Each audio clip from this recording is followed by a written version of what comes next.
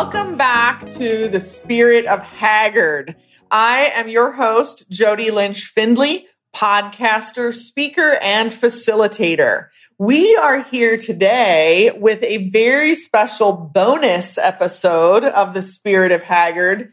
And Jay McCord, we're excited to have you. And I know this is going to be an amazing episode that is a little different for our listeners. So we spend a lot of time talking about the people and the stories behind the Spirit of Haggard and really kind of opening the curtain to give our listeners a peek inside this amazing equine industry, Central Kentucky, and also Haggard Equine Medical Institute. So here we are on the Haggard campus, and I would love to introduce you to our fantastic listeners for the Spirit of Haggard. Jay, tell us a little bit about who you are. Well, number one, I'm so honored to be with you and doing this, and what a privilege it really is. So I'm a Lexington guy. I'm a third generation Lexingtonian. Grew up here, went to high school here, stayed and lived a childhood fantasy dream in college. I was a D1 athlete, but not the D1 that most people think. From 1988 to 1991 at the University of Kentucky, I got the privilege of being the Wildcat mascot. And I tell you that for two reasons. One, I think it's strange that I work with veterinarians so much and I dressed up like an animal. But two, is that I'm still that guy at heart. I'm just a cheerleader. My corporate brand, as you know, is your chief encouragement officer. And it's just an extension of what I did in college, where I love to see people win, go to new levels of success, cheer people on, and especially in this community, because of so many headwinds and challenges that this community is facing right now. I love being a cheerleader here for equine medicine. I love that. And so you alluded to the fact that you did not come up in equine veterinary medicine. So I think that it is only fair to share with our listeners a little bit about how you got here. Right. Maybe there's someone to blame even. In the room that we sit in. Well, there's only two of us here. That's right. And you are to blame for this. The backstory, though, is that apparently, back in the day, my dad had a gambling habit at the track. Yeah, he doesn't have it anymore. My dad's still alive. Everything's great. But the bottom line is that my mother thought that I would pick up that same habit. So I was kept away from the horse industry completely until I dated a girl in high school whose dad was clerk of scales at Keeneland. I went in and kind of hung out with the jockeys and stuff, but that's not really much. But back in 2000, I had kind of a major life crisis, professional crisis, and was just needing some work in the summertime. And an equine vet at that point in time had thrown his back out right before the September sales and said, could you carry my scope? He goes, it's not hard work. I just can't reach the plugins, at Keeneland are at the top of those stalls. And he said, I just need somebody to carry my scope. That was the first time I ever saw the industry, and I was blown away.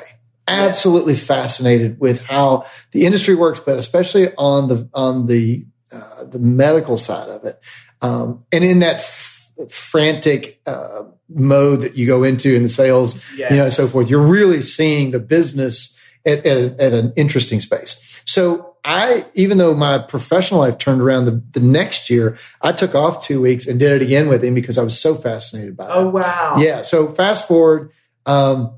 Because of that crazy professional crisis that I was in 2000, I started looking for an opportunity to start my own business. And I started speaking all over the country on this multi-generational workplace 22 years ago now. And it's obviously grown and it's gotten white hot. Okay. Yes. But back in 2017, Deb Hamelbeck asked me when she was the head of the chamber in Paris, Kentucky, to come down and talk about these generations.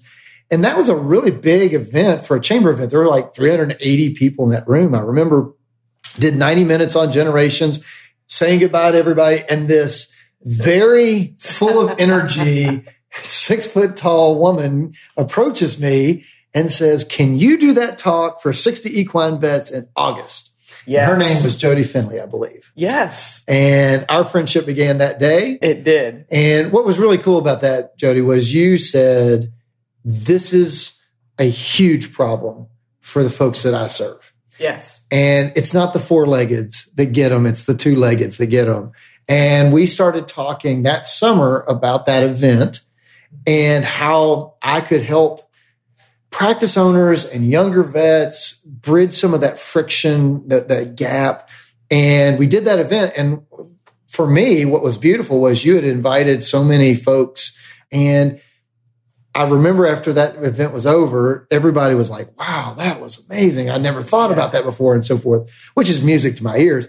But a couple of your compadres there said, man, we got to get this message out. Yes. And that started where we are today. And one event would lead to the next. You would say, I've got this group that I need you to talk to, or I want to introduce you to these folks. And for the last, now 6 years, I've been all over the country talking to equine vets and now vets of all species. Right. But my heart is with equine vets, so much so. Yeah. Because this is a problem I can help them fix. It's not as daunting as it may seem. But it all started with you bounding up and saying, hey, that would work with some vets. I got some people that need help in this area. And it is. I think that is, and that's why we were so excited just to get you here, because we have now done so many of these events. Yeah. And my passion, this was my 10th year. This year, I have celebrated 10 years in Central Kentucky, working with the equine industry, working with equine veterinarians. Obviously, it's my passion. So especially for our students, we have so many listeners that are undergraduate students and vet school students who are interested in pursuing careers as equine veterinarians and serving this industry. Yeah. And one of the reasons that I believe you are so key in as being a part of this community is that it is the business of people. Yeah. We can go into equine veterinary medicine. We can go into sales roles. It is all the business of people.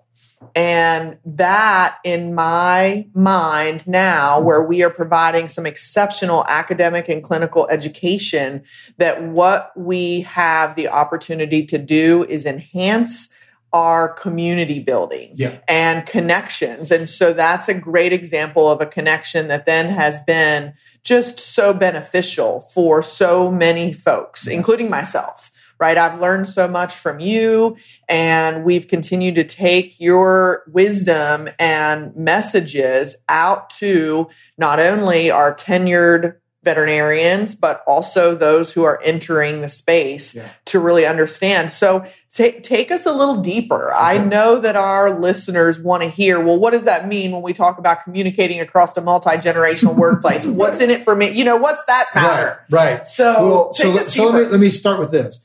Everybody listening needs to understand that there is a storm that has formed, and it has 3 headwinds, and none of these headwinds have existed before. So you are in a storm of chaos right now. These 3 headwinds have formed a storm of chaos. The first is the COVID pandemic. No one has ever tried to do equine medicine in a pandemic unless you got somebody from 1918, like hanging out in the back consulting you. Nobody knows what they're doing. And so that is daunting enough. Then you throw in the headwind of people have the shortest attention spans in history, 8 seconds or less. 8 seconds. Right? It's crazy. So the trouble with equine medicine is you all don't talk about like simple topics. You've got big words with complex things. And so you have to understand that your audience may not have any bandwidth to hear what you're saying, and they're not listening to you because of that short attention span. And then the third headwind, which I consider the biggie, and it's really kind of a mixing metaphors, it's a headwater issue, is you have more generations working side by side right now than ever before. Right. You have 5. At the moment, you have 5. Wow. And so one of the macro trends that everybody listening needs to understand is this. I call it the compression of the 2 tens. It's just something I named that you could understand this problem. But on one side of this, you have a 10 that equals 10,000 baby boomers every single day, Jody, for the next 15 years are going to retire. So 10,000 boomers are retiring. So not only in this industry, but think of your client base. Think of your your banker, Yes. all the people that support you, 10,000, your attorney are going to retire every single day in that cohort. And that's going to put pressure on you. It is putting pressure. And that's going to go on for 15 years. On the other side, you have another 10 that is pushing against that one. And we've just come through a 10-year window where millennials, those born roughly between 1981 and 2000, have become the largest generation in the workplace and the largest generation on the planet. So boomers, mortality has caught you, boomers. Sorry. They beat you numbers wise. They're more so in the workplace, which means they're dictating terms now. Yes. And so who is coming out of grad school, out of vet school? Millennials. Yes. So they're also our horse owners. Yes. So the last stat we had, I know we were about 43% of horse owners are millennials. Okay. And that's at least 3-year-old data. That's huge to understand. And so you have the dynamics of, let's just be really, really honest. You have boomers that came into this business and they worked 8 days a week, 25 hours a day for decades. And their mentality has been, I'm going to work this hard so that I can retire. And so someone younger is going to come in and buy the practice and this, that, and the other. What they didn't take into account was the average student loan debt of a vet school student is $180,000. I was with a young girl from the University of Arizona at AAP 2 years ago, and she will graduate with $400,000 worth of debt. Yes. So starting salary is what? 60 to 80,000, depending on where you Call live. it 80. Yeah. And those loans that you get, those are awesome, aren't they? That you do on I forget the name of what you pay, like you pay based on what you make, right. Whatever that term is. And so every 7 years though, your balance rolls back over. And so all that interest goes into being principal. Yeah. So you can't get out of it. And that creates all the other problems we know. But to your audience, what you have to understand, everybody listening, is boomers are retiring at 10,000 a day, and millennials are moving up into decision-making roles every day. And that's putting monster pressure on everyone. And so that's the macro dynamic. And then you get into, we've got these 5 generations that all want it their own way and are all demanding it their own way. Right. And so what I find funny is, you say something and you have no comprehension that what you said might have been heard 5 different ways. And I always use the example, Jody, of if I had you define the words simple technology, would someone older than you define that different? Sure. Yes. Someone younger? Absolutely. But I just said, this is simple technology. This is simple technology. What we have to realize is that what we're saying is landing different with that audience. Yeah. And in the equine side of things, it's never the 4-leggeds that give you the trouble. It's always the 2-leggeds. Right. And so I just think that understanding that macro dynamic of boomer retirements, millennials moving up, and these 5 generations all wanting what they want, if you understand that, it's now like a fish trying to describe water. You've been in it, you can't really describe it, but wait, now I see water differently. I'm thinking about this different. So that's what I love to bring to the table. Yes. Well, and I love it. And a lot of times it comes back to, I talk a lot about becoming our most effective selves. Yes. If we are going to change the world, because we want to change the world. Yeah. And if we are going to graduate and move into a career that is part of our life. Yeah. And let's face it, if you want to go into the business of equine, whether you want to be a veterinarian or supporting the industry in some way, this is really about a career that is a part of our lives. Yeah. And it is a lifestyle. It's a lifestyle. Yeah. I mean, my wife and I both spent time, she did 2 tours of duty in a large Fortune 500 company that makes a certain product that I won't mention that is just, it's a technology and it's super high tech, but it's an office supply. It's boring. I mean, It's not a lifestyle. It's a paycheck. Yes. And super hard to get excited about. I go to work every day and I make one of these, or we sold 100 more of those. Yeah. And what I love about your profession and why I love hanging out with y'all, being part of the community is, is the fact that it is a lifestyle. That when you talk to folks in this world, they will say, I truly love, obviously, the animals, but I love being outside. I love that every day is different from each other. I love that dang horse is the glue between a multi-gazillionaire and the person mucking a stall. Right. That they have that horse in common, and it brings all these different people together. You don't get that when you're selling a office supply that will remain anonymous. So I see that I see where the passion comes from, and I see where the frustration comes from. Is we want to do this, but oftentimes we want to do this our way, generationally. And what we don't take into account is that generational dynamic of, what is hard? Let's take another set of words: hard work. Yes. Right. If you say hard work, different generations are going to define it different. And a lot of times when you're older, you say it's working 8 days a week, 25 hours a day for decades. And when you're younger, you're saying, yeah, but wait a minute, hold up. That has zero quality of life. And I'm going to the hospital because I worked that hard. And oh, by the way, you didn't have this kind of debt when you started this thing. Right. And so forth.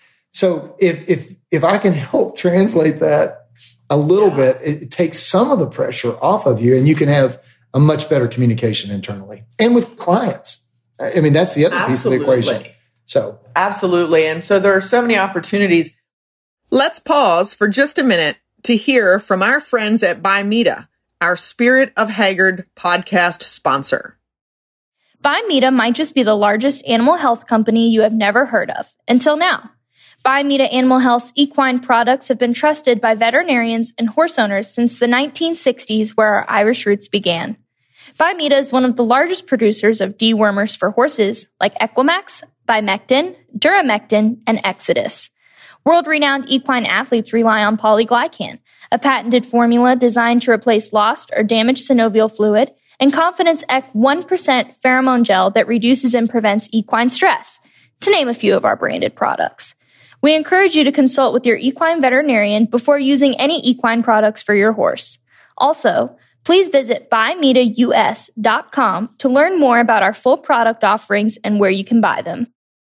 Let's give our listeners a couple of those takeaways. You're always so good at that. So I'll throw a word out that we are spending way too much time talking about now, but not probably way too much time because it's a reality. Okay. So the term burnout. What's that? Ooh, yes. Burnout? I've never heard the like. Yes. What are you talking about? So burnout in the space of equine veterinary medicine, and let's apply some of your learnings, your teachings of communicating across a multi-generational workplace and why that becomes an effective tool for us to be more effective professionals. Yeah. Well, burnout's real. I mean, and it is, we're operating on a super unhealthy pace, regardless of what we do, but especially in this industry. I agree. Super unhealthy. COVID gave us a chance, Jody, though, to reset a little bit. I mean, like, I know we've joked about it before, but it kept the owners out of the operating room, so to speak, sometimes. Like, we can keep them at the fence and at the gate. So I think that COVID, one of the first things I would say to everybody listening is, if you had an imaginary T-shirt underneath all your garb that said, COVID made me do it, okay, what could you blame on COVID? What are some of the changes you'd like to make that would slow burnout down? Much like, hey, COVID made me do it where the owner has to stay at the gate. Well, there's no reason you have to let them back in. I mean, COVID made me do it. That's a policy we kept since COVID, right? Right. Always make COVID the bad guy. Because people love making COVID the bad guy. Don't be the bad guy. So one, if there's certain things that you can blame on COVID, use COVID as cover, use it as the opportunity.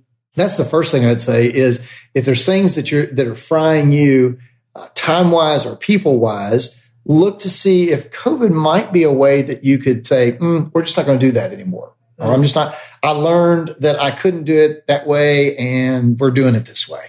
Right. Yes. And I think a lot of vets have done that to a certain degree, but I don't think they've done it formally. Okay. I think it's been more like, hey, I just don't do that anymore or whatever. But I think you just start making them policies where it's like, no, this is more healthy for us. Yes. I know you guys as a community, you are always on call and you feel like you've got to take that call, you personally, or else. I heard a great saying, and I've used it a bunch here recently is it's what you tolerate. It's what you tolerate is what you get. And if you tolerate somebody calling you constantly or abusing you or your time or your staff's time or whatever, then if that's tolerated, that's going to be accepted. And a lot of times we don't train our customers and clients the way we would like to be treated. Yes. Let COVID be the bad guy for that and say, we have someone covering, but it's not always me, that type of thing. So that's the first thing I'd say is use COVID as cover. Look at the changes you've always wanted to make and use it as we're just going to do that to protect ourselves, and maybe our time and our energy. The second piece is where you're wanting me to go is this whole generational piece. And what I want you to understand if you're listening to this is there are 5 separate generations: traditionals, boomers, Gen X, millennials, and Gen Z. And yes, traditionals will step off the stage in the next 5 to 10 years, but Gen Z is stepping into the workplace and covering that. So you're always going to have 4 generations. Right now, we just got 5 at the moment. But I think that what I see happening with vets is you get very, very laser focused because you have to. It's a very serious job and very important job. And you miss out on the people. It's I just do it this way. And I've always done it this way. And you're going to have to do it this way or else. Okay. Well, the or else piece is going to cost you every single time because the weight of who's got the leverage is shifting right now. So just saying, well, you know what? I am this old and I've done this, that, and the other. What I tell audiences across every industry is I don't care how well you've done whatever it is you've done and how long you've been doing it. COVID erased the whiteboard of everything that you thought you knew how to do. Jody, you know that prior to COVID, I'm a really good speaker in a live audience, right? I mean, I love a live audience. Put me on the stage. When COVID hit, I went 4 months without a paycheck because nobody's having live events. Right. I had to reinvent myself to be a dynamic virtual speaker.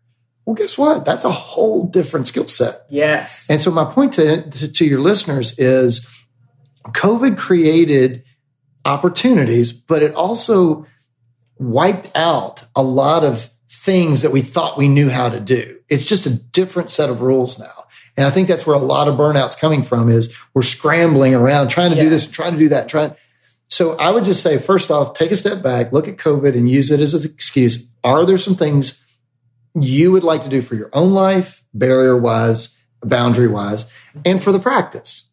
And start looking at using COVID as a way to do that. Secondly, recognize there are 5 generations and they all talk a different language. And everybody can, one side of the coin, think of it as a coin, is so frustrating. Gosh, you just want to punch them. Oh my gosh, I can't believe these people are idiots. But the other side of that coin is for the people who can navigate that. Yes. You're in the catbird seat. You're the leader because nobody knows what to do. And if people look to you and say, oh my gosh, Doc, you seem to have this wonderful relationship with these younger interns that we've got. You've got this wonderful relationship with this younger doc or vice versa. Or how are you doing that? All of a sudden, you're the most relevant leader out there in the industry or at least in your practice. I agree, Jay. And I get so excited about this, and I know we could talk for so long. I then want to very specifically talk to our young veterinarians. Yes. Let's talk to the 25 to 35-year-old who is entering as an associate, right? They've done an internship, maybe they're in an associate position. So it's sometimes what I call influencing without authority. Yeah. But they're coming, so they have the same responsibility to productively communicate with their peers, their support staff, technicians, the managing or CEO veterinarian.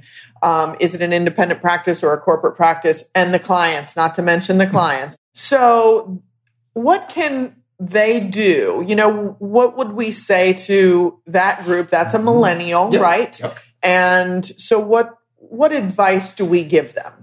Okay, so a couple things. First off, and I don't know if we've got time to go into it or not, but I'll camp on millennials specifically. But you know that when I go out and teach this stuff, I've distilled the 5 generations into 5 words so that if you just remember the word, you can connect to them all. So if you want to go through that, we can do that. But let me camp on millennials' word first. Okay. Since let's run this to ground before I run down another rabbit hole. But millennials, your all's word is impact, meaning you have a predisposition, a wiring in your DNA to change the world. It is fundamental to you all as a generation.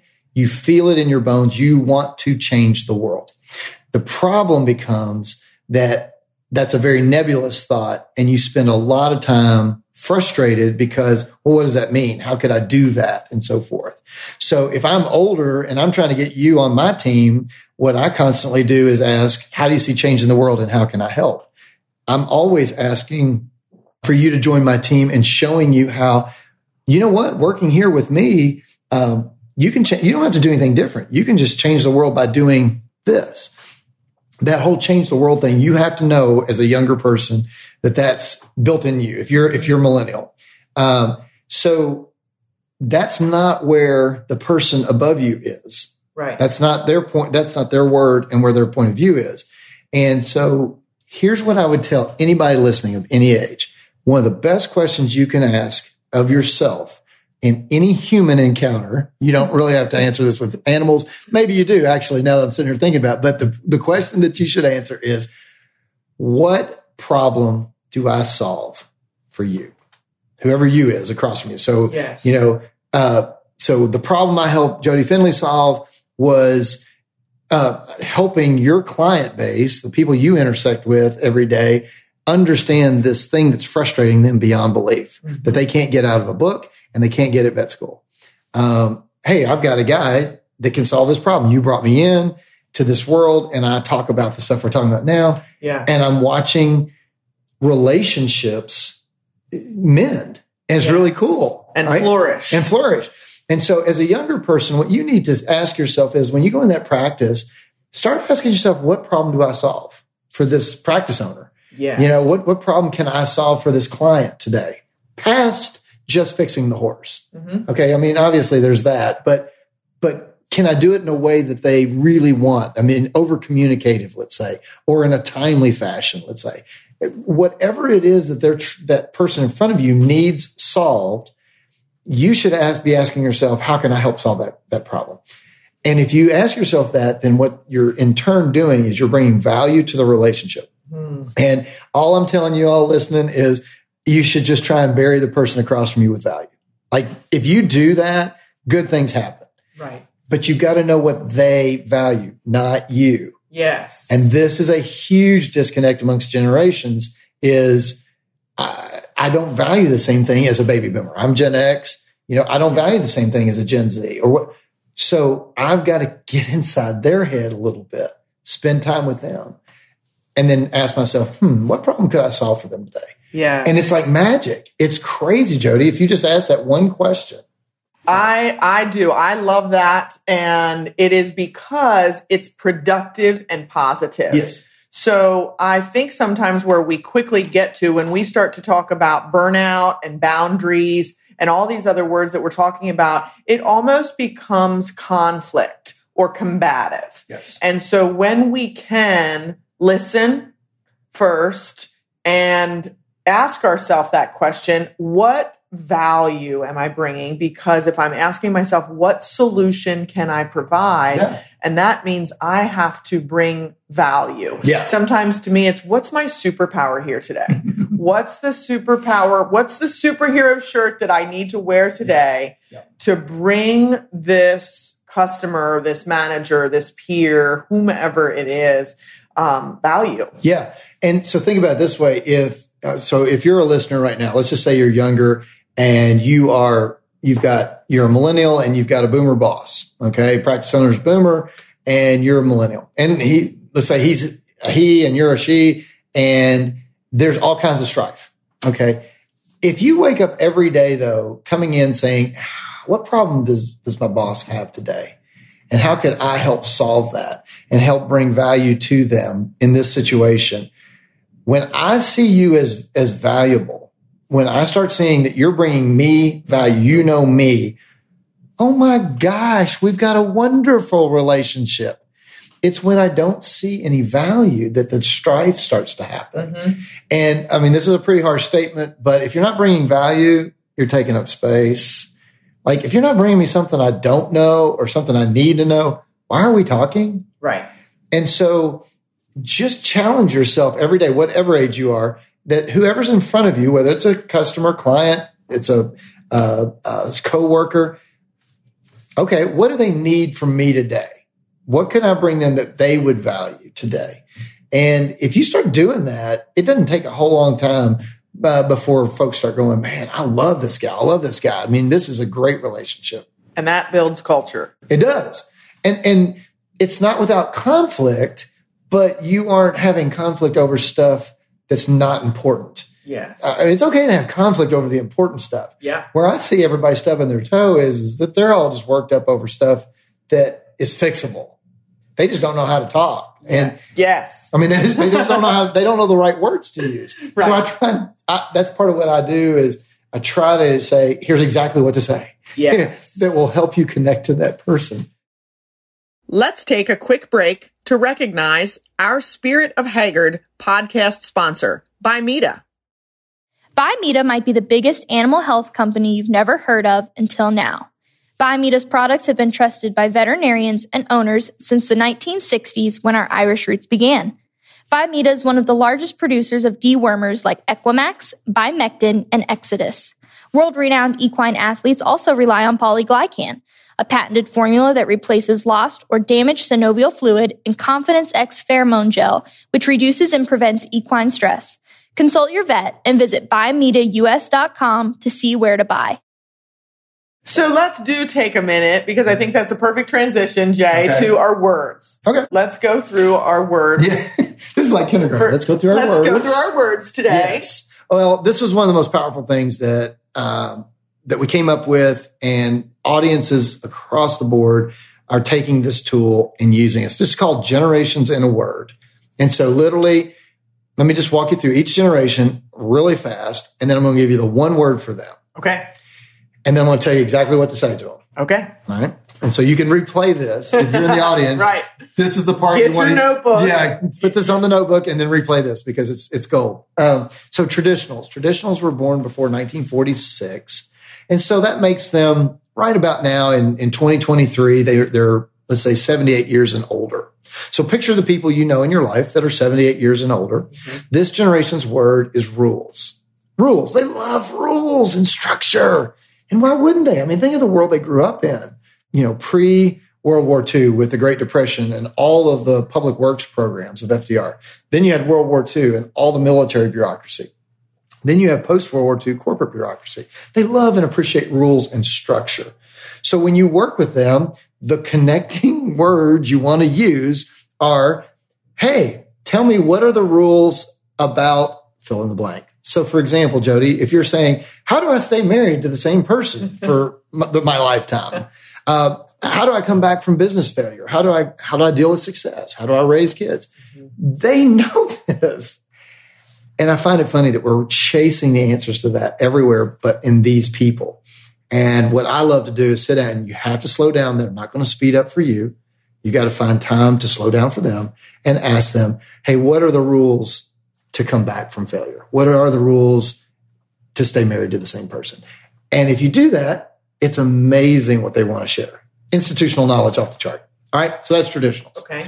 Baby boomers were born roughly between 1946 and 1966. And I tell everybody, don't get hung up in the years because you'll go online and see that that's always off by like 2 years here or there.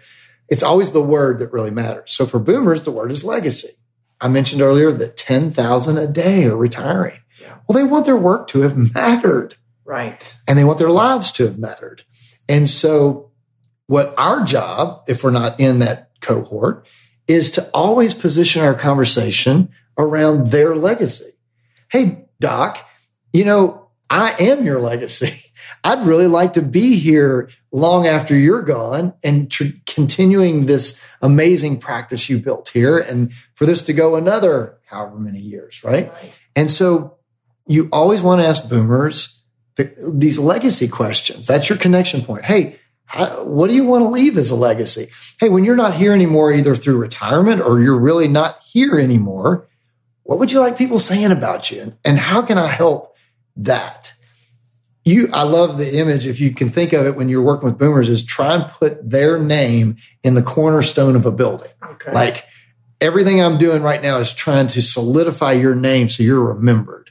Yeah. If you do that, that's what's valuable to these folks. And it should be. They have worked really hard, especially in this profession. Right. And we want to honor that. All right. So next generation, my generation, Gen X, born roughly between 1966 and 1981.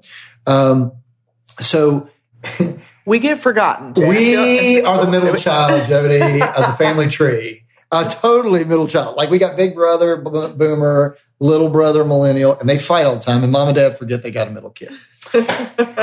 We are the smallest generation out there. So that means we have to be better at what I'm talking about than anybody else. Okay. Mm-hmm. We got to be the best communicators and we got to navigate this thing better because boomers and millennials can move the needle by their size. We can't. What's interesting, and I'm finding this across the board, when I'm speaking to audiences, regardless of the industry or event, I always make people raise their hand if they're Gen X. What I'm seeing right now with my own eyes is the majority of audiences are Gen X. So we're talking a lot about boomers, we're talking a lot about millennials and what are they doing, what's going on, especially in this industry. But I guarantee you, if you do a poll at who's in leadership right now in the equine industry, you would be shocked at how big it is in Gen X. Yes. So Dr. Rob Franklin, who's in charge of AAP right now down in Texas, become a good friend in this community. Gen X. Okay. So the president of the Equine Association is Gen X. So our word as Gen X is the word level. Now, why in the world would it be level? It's because it's based on every video game we grew up playing as kids. Every game, whatever you played, whether it was Pac-Man or Asteroids or Space Invaders or Centipede, whatever you played, the format of that game was the same. You put a quarter in a game, you got 3 lives, and you rode those lives as long as you could, climbing as many levels as you could to get high score. And so we are wired to play games. And I'm going to swap the word game now for the word priority. What we're trying to do is we have a couple of priorities that we're trying to level up in. And so if you're working with a Gen X doc right now, or you are Gen X or whatever, the connection point is to always ask a Gen X person, what are your top 2 priorities right now? The reason why you want to ask top 2 is because it's a lot of pressure to say, what's your top priority? Because it might shift day to day. So if you were asking me, Jody, let's say you're trying to sell me, I'm a doc and you're a rep and you're like, hey doc, tell me what your top 2 priorities are right now. And what if I said, oh man, really my family, my kids are both freshmen in college or just finishing that first year. We're trying to spend as much time with them as possible. And secondarily, probably growing this business. I want to grow the practice and so forth. What you've got to do is position whatever you're talking about to help me climb levels in one or both of those games, those priorities. If you do that, man, you got me. I'm with you. I'm tracking. Okay. So traditional is the word's rules. Boomers, it's legacy. Gen X, it's level. Millennials, we said earlier, is impact. You want to have impact and you want it now. And for anyone that's not millennial, okay, what you need to understand about these guys is this is a real deal thing. This is important. They want to have impact and they want it now. And we have to articulate how we can help them have impact. And the connection words to say, the phrase to say is simply this: how do you see change in the world and how can I help? And then you got to give them permission not to know the answer to that right now. Okay. If they don't, that's fine. But put it out there. And when I was training sales reps for this Fortune 500 company, we would have reps come in for a week at a time and stay with us. And when I would get to this part, I'd say, how many of y'all have kids or grandkids that are millennials right now? And a certain number would raise their hand. I'm like, go to the hotel tonight, call them and ask them that question. How do you see change in the world? How can I help? And then tell me what happens tomorrow.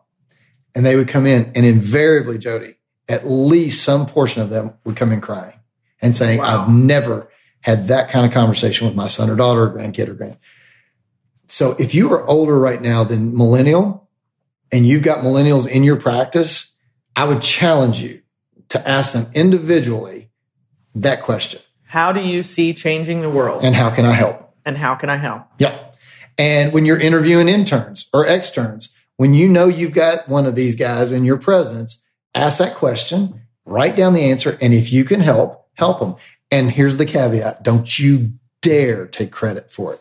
Don't you dare take credit. Well, I got them that. I did that. Or that was my idea. Blah, blah, blah. Yeah. Okay. Because you burn them once, it's over. They will never trust you again. So be earnest. Don't ask that question if you're not going to help them or you're going to bait and switch them. Okay. But the point is, that's a predisposition. I want to change the world. So yes, help me do that. Okay. So that's millennials. And then Gen Z, who are in school right now. They are first grade, middle school, high school, in college. Some say just out of college, and one of undergrad. And what I would tell you at this moment, the bottom end of millennials and the top end of Gen Z is real squishy. Okay. It's more about the word. Okay. Yes. So don't worry about the birth years, but if they identify with impact, they're probably more millennial in their thinking. But Gen Z's word is customize. Everything in their world is customized to them, the individual. Okay. Mm-hmm. This is a big deal, gang, for all you all as this group comes up. Now you've got time. They're not coming tomorrow, but they are coming. And when they hit you, they are going to ask, well, what's the personalization of working here? What's my own benefits plan? What's my own schedule? Or I get to have my own designer truck or whatever that looks like. Yes. They're looking for a customizable experience. Now, immediately that throws up guards like, oh my gosh. So here's how you do that without losing your mind, you all, is I would challenge you to create two buckets. One bucket of things that you cannot change. Law says this, OSHA says that, medical protocol says we have to do it this way. Right. Put all of that in one bucket and articulate that to Gen Z. Hey, these are the things that are not changeable or you can't make it your own. Mm-hmm. And there's reasons why. They just want to know. They're okay once you tell them. But then everything else, I would have you throw it in a bucket and you be okay with them customizing that. Right. So if it's a different path into the practice than you've ever done before, or, well, your internship doesn't look like that. Well, you might want to think about changing that. One of the crazy things that we saw, let me just give you a prime example. During COVID, many students got dogs and cats, but dogs, let's just camp on those. They were alone and they became family. Now, that young person is now going to intern with you. And we don't allow dogs on the campus because dogs and horses don't mix. Although they do ride around the truck a lot, I see. Interesting. But my point to you is practices. And in this community is, okay, so you're going to work them however hard you're going to work them as an intern. Yes. And not let them see their kid. What if that was a child? Of a human variety. Yes. Two-legged variety. How would you look at that if you said, we're going to burn you out, use you up as an intern, because that's what we do, and we're going to leave your kid at home. You can't let them out. You can't be with them, whatever. How would they think about you as a practice, right? So what I'm telling practices to consider and people to consider is, how can you create, quote unquote, childcare for them? Is there a barn on this campus? Is there a space you could throw up an animal shelter that they could bring them 2 or 3 days a week and just board them there and go out on a smoke break? I know we don't smoke anymore, but that's Gen X for you. I'm just a little Gen X humor there. But go out on that break, go out when it's lunchtime and just go see their kid. This is a real deal thing because of COVID. Remember I said COVID changed all the rules? So a practice that wanted to be super progressive and be an employer of choice would have a program for that animal. Right. And if you don't need to mix the horses and the dogs, that's cool. Put it somewhere, put a fence around it, make a little dog park out of it where they can't get out or anything like that.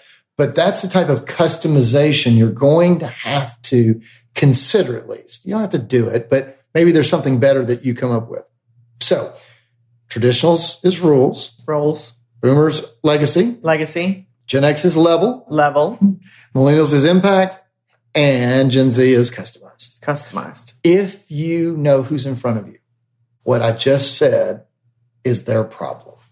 Yes. When I said, what problem do you solve for them? Right. Well, how can you help me level up? How can you help me leave a legacy? How can you help me know what the rules are? That's the problem they have. Yeah. So if you know nothing else about them but their generation, use the word and run that through the filter of ultimately this is what they're trying to do. How can I help them do that? And using that to craft the questions that we are asking them. Yeah. It's as simple as conversation. It's as simple and as complicated as... Yes. I totally forgot the connection point for Gen Z. I got off on my dog rant there for just a second. So when you're dealing with Gen Z, here's what's really weird about these guys. I thought I had a total unicorn because I've got this young Gen Z. He was 17 years old. He's now 23. And he called me and said, would you mentor me? I'm like, oh my gosh. And I've known his dad since we were little. And I was just thinking, I would never call this guy's dad to mentor me. Like the guts it took to do that. So of course I'm going to help him. So I've walked with this kid for 6 years now, y'all. And I'm thinking he's one in a generation. Nope. I've got like 12 of these guys. My point is Gen Z is super open to mentorship. Yes. They are highly entrepreneurial. They're highly motivated for what they want. Now they're not hip on stuff that they don't see of value to them. Right. And that's why a broad education is really tough for them. Okay. So that's a challenge for a later date. But here's how you build a relationship with Gen Z.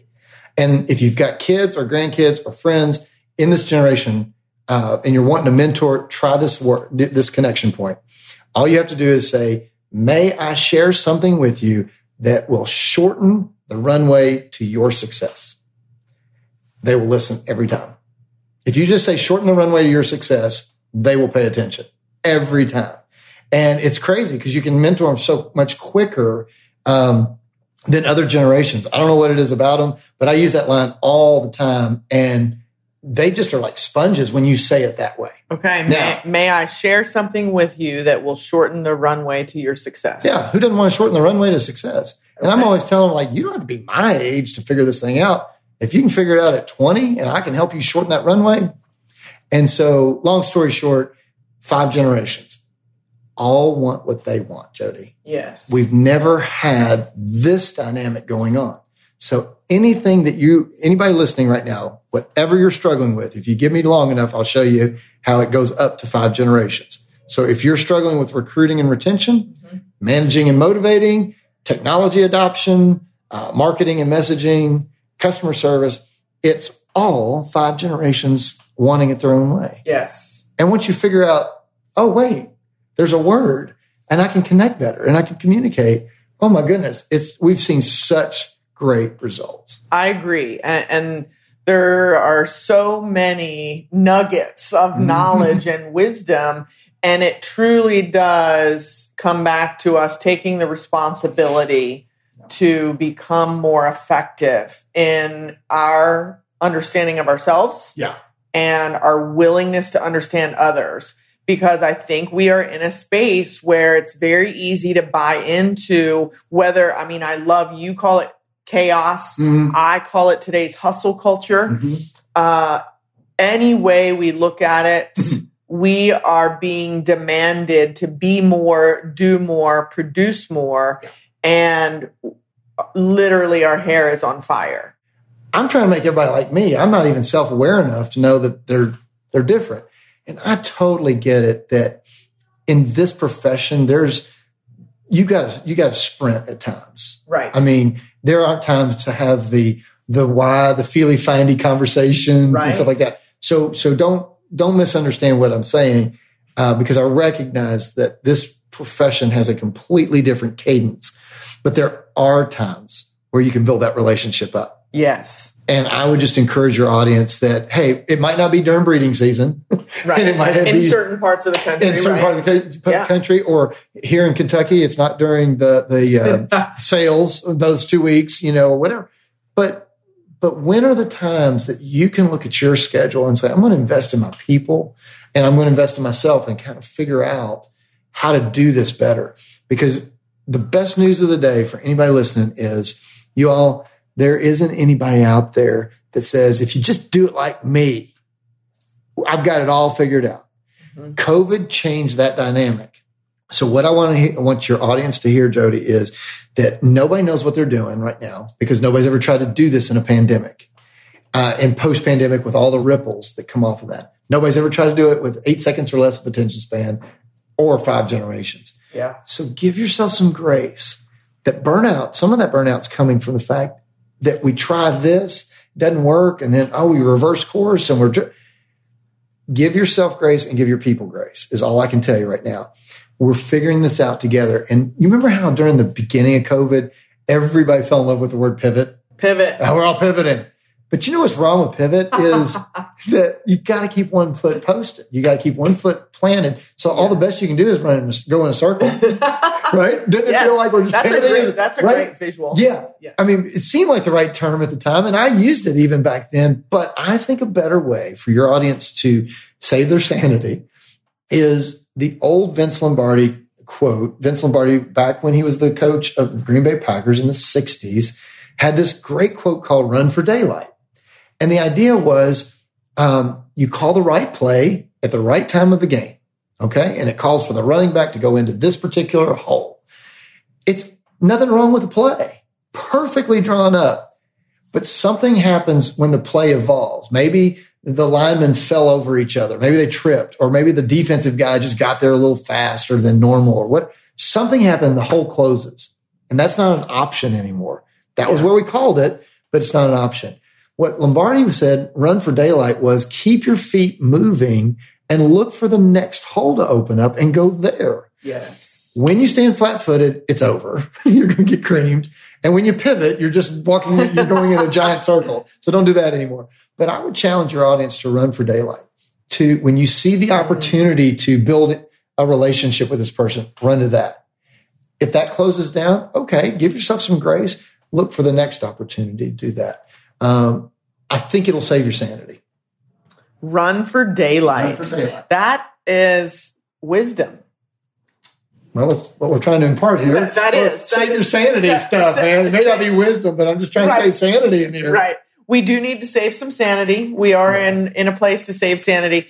Jay, this is, as always, so incredibly valuable. And we felt like it was just the perfect time to add this as a bonus episode to the spirit of Haggard. And, as we just continue to gain more listeners and interest from our listeners, they continue to visit us here in Central Kentucky.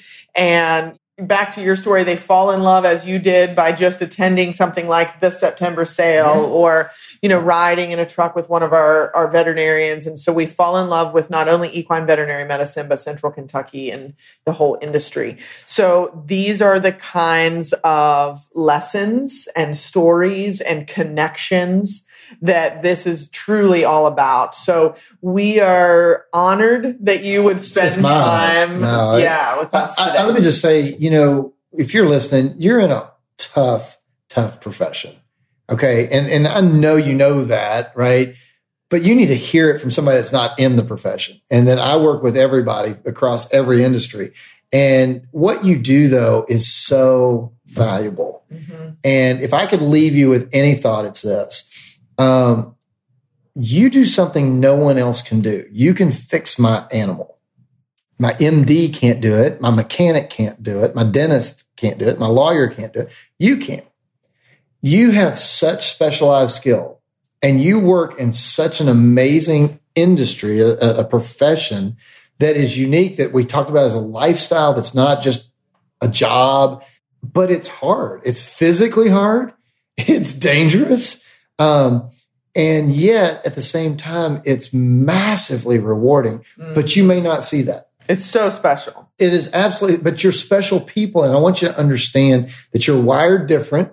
And that wiring is so good and so needed. And I just would encourage you to not let the headwinds of all of this storm of chaos throw you off. If there's stuff that we can do to where we can do this together, and you pick something up today that, that makes total sense. That's why my boss acts like they do, or that's why that intern acts the way they do, or my mother acts the way she does, or whatever. At the end of the day, you all, it is about relationships, and you want people speaking well of you when it's all said and done. So I would just always tell you that it's not the four-legged. You got that guy. You've got that covered. It's the two-legged. Nobody ever taught you how to do stuff with. Well, you don't learn that in vet school. And you run at a fever pace. And so you don't do it well sometimes in the practice. So I hope that this episode gives you some insight, but also some practical and tactical that you can say, I can use that tomorrow. But I would just challenge you to ask yourself, or to do two things. Here's my last challenge.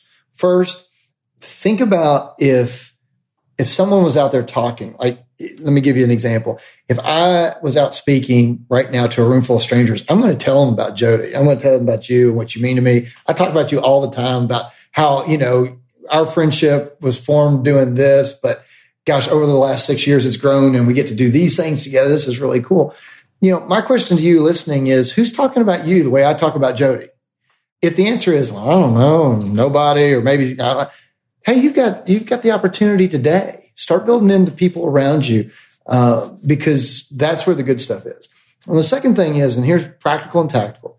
In the next 7 days from the time you hear this, I want you to make an appointment with someone that is important to you. And I don't care how you define important. Someone that's important to you, and I want you to go to breakfast, lunch, coffee, or dinner, okay? And when you go to that breakfast, lunch, coffee, or dinner, I want you to take off your watch, take your phone out, and leave them in the car. Because if you can't get with somebody that's important to you without those two things, you're in serious trouble. Yes. This is your wake-up call. The doctor is in the house saying you are redlining. Do that with someone important to you, and then do it again and again, and then do it with someone else, and start practicing relationship building again. And this thing can turn very quickly where you become the go-to person, and folks love working with you and for you, and they want you to work with them. That would be my cheering you on, my Wildcat mascot. I love and this. Me, the chief encouragement officer. You are my chief encouragement officer, without a doubt. But I would want that for everybody out there, where folks are starting to practice relationships again and getting good at it, because we weren't real good at it. COVID really jammed that up. And I think we've got a tremendous opportunity right now. I agree. It's a passion of yours and mine both. So to you, Jay, our Chief Encouragement Officer, where can our listeners connect with you? Yeah, the easiest way to find me is just McCord Inc., but I spell McCord weird. So it's McCordinc.com. So McCordinc.com, or you can just email me at jmccord@gmail.com. It's Great. easy to find me.